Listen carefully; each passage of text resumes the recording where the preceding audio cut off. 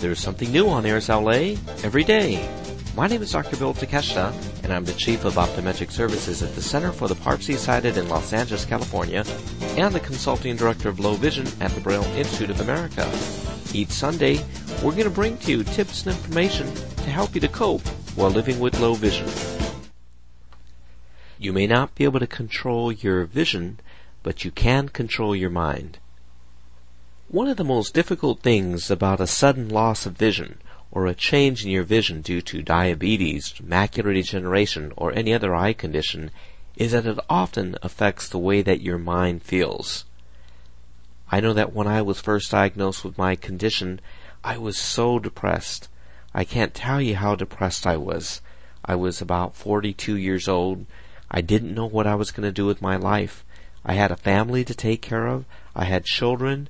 I had bills, and I didn't know what we were going to do.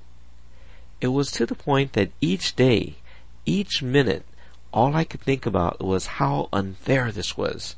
Why me? Why would God have something like this bad happen to me? I thought I was doing a good job in terms of helping other people who were visually impaired as an eye doctor, but I couldn't understand why this would happen to me. There's criminals, there's rapists, there's murderers, there's all sorts of other people that this could have happened to, and it would have been a lot better if it happened to them. I wouldn't want to go places. I became isolated in my home, and I became obsessed with thinking about this. Why me? Why is this so? And the harder that I thought about it, it became more and more difficult for me to try to come up with an answer. I couldn't come up with an answer.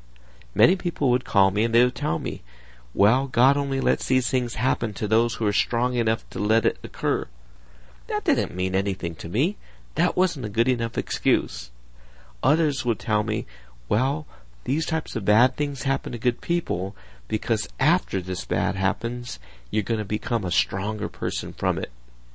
Well, maybe that's true, but it was still something that wasn't good enough for me. I couldn't think about anything else, and I then started to become angrier and angrier. I became depressed, I became isolated, and I became really mean. People would try to call me, and I didn't feel like talking to them, so I wouldn't answer the phone. Soon I changed my telephone number so that nobody would know how to get in touch with me. And when people didn't call, I was angry. Why didn't all my friends call? What's the matter with them? What good friends they are. They don't even call me. I forgot about the fact that I changed my phone number. But soon it became evident to me that I needed to do something different. It was months that have gone by where I was just sitting at home and I felt terrible each day. When my kids would come to try to cheer me up, I would kind of just force them to go away. I would tell them, oh, I think Mom wants you. Or, why don't you go and rent a movie? Why don't we guys rent a movie and watch a movie? And in many ways I was pushing them away from me, and I knew it was something that was affecting their life as well. Also, I realized that if I continued to do this, this was going to affect my relationship with my family. At the same time, my oldest brother unfortunately passed away suddenly, and it made me realize that life is really something that is so, so precious.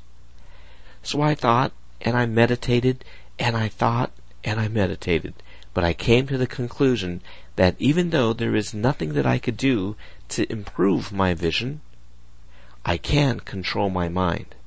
I should be able to be strong enough to control how my mind thinks. So what I started to do is I started to play back a lot of great memories in my mind. I said to myself, I'm going to try to replay every wonderful memory that I have so that they could stay fresh in my mind so that I will have them forever.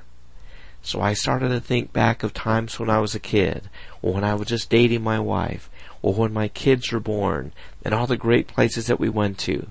I remember the times that my brothers and I were playing sports, all of the great times I was with my friend, and I realized that I suddenly started to feel much better. I started to think very, very deeply about these things. I then started to write. I started to write pages and pages of all of these wonderful memories. I then started to think of other types of ways that I might be able to help other people again. I knew that what I loved doing was helping children, so I then started a foundation. and with our foundation, I soon started to raise money to help the underprivileged kids to get the visual aids and the equipment that they needed. So I learned that by controlling what I was thinking about, I could eliminate a lot of this depression. Every day when I woke up, I would think about what are the things that I need to do today. I would think of 5 things that I had to do. It might be something as small as making certain that I exercise, that I stayed outside for a half an hour to think, to meditate, to breathe, to get the sun, that I would learn to do something new each day, such as learning to cook something different, being visually impaired, or creating a scheme so that I would be able to organize my clothing and find what I was looking for by myself. And each day I would have something else I needed to learn. I needed to learn to practice to read Braille. I needed to learn to use a computer software.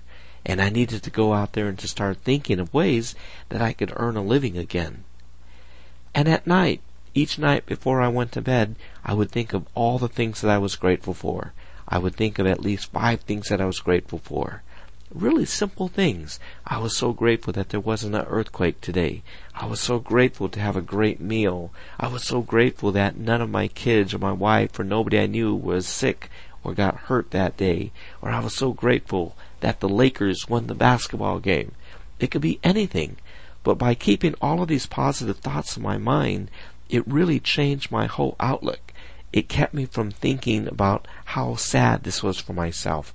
I didn't think about how I was mistreated by the fact that I have become visually impaired. I no longer had this type of anger, and as I started to help and to do for other people, things became so much better.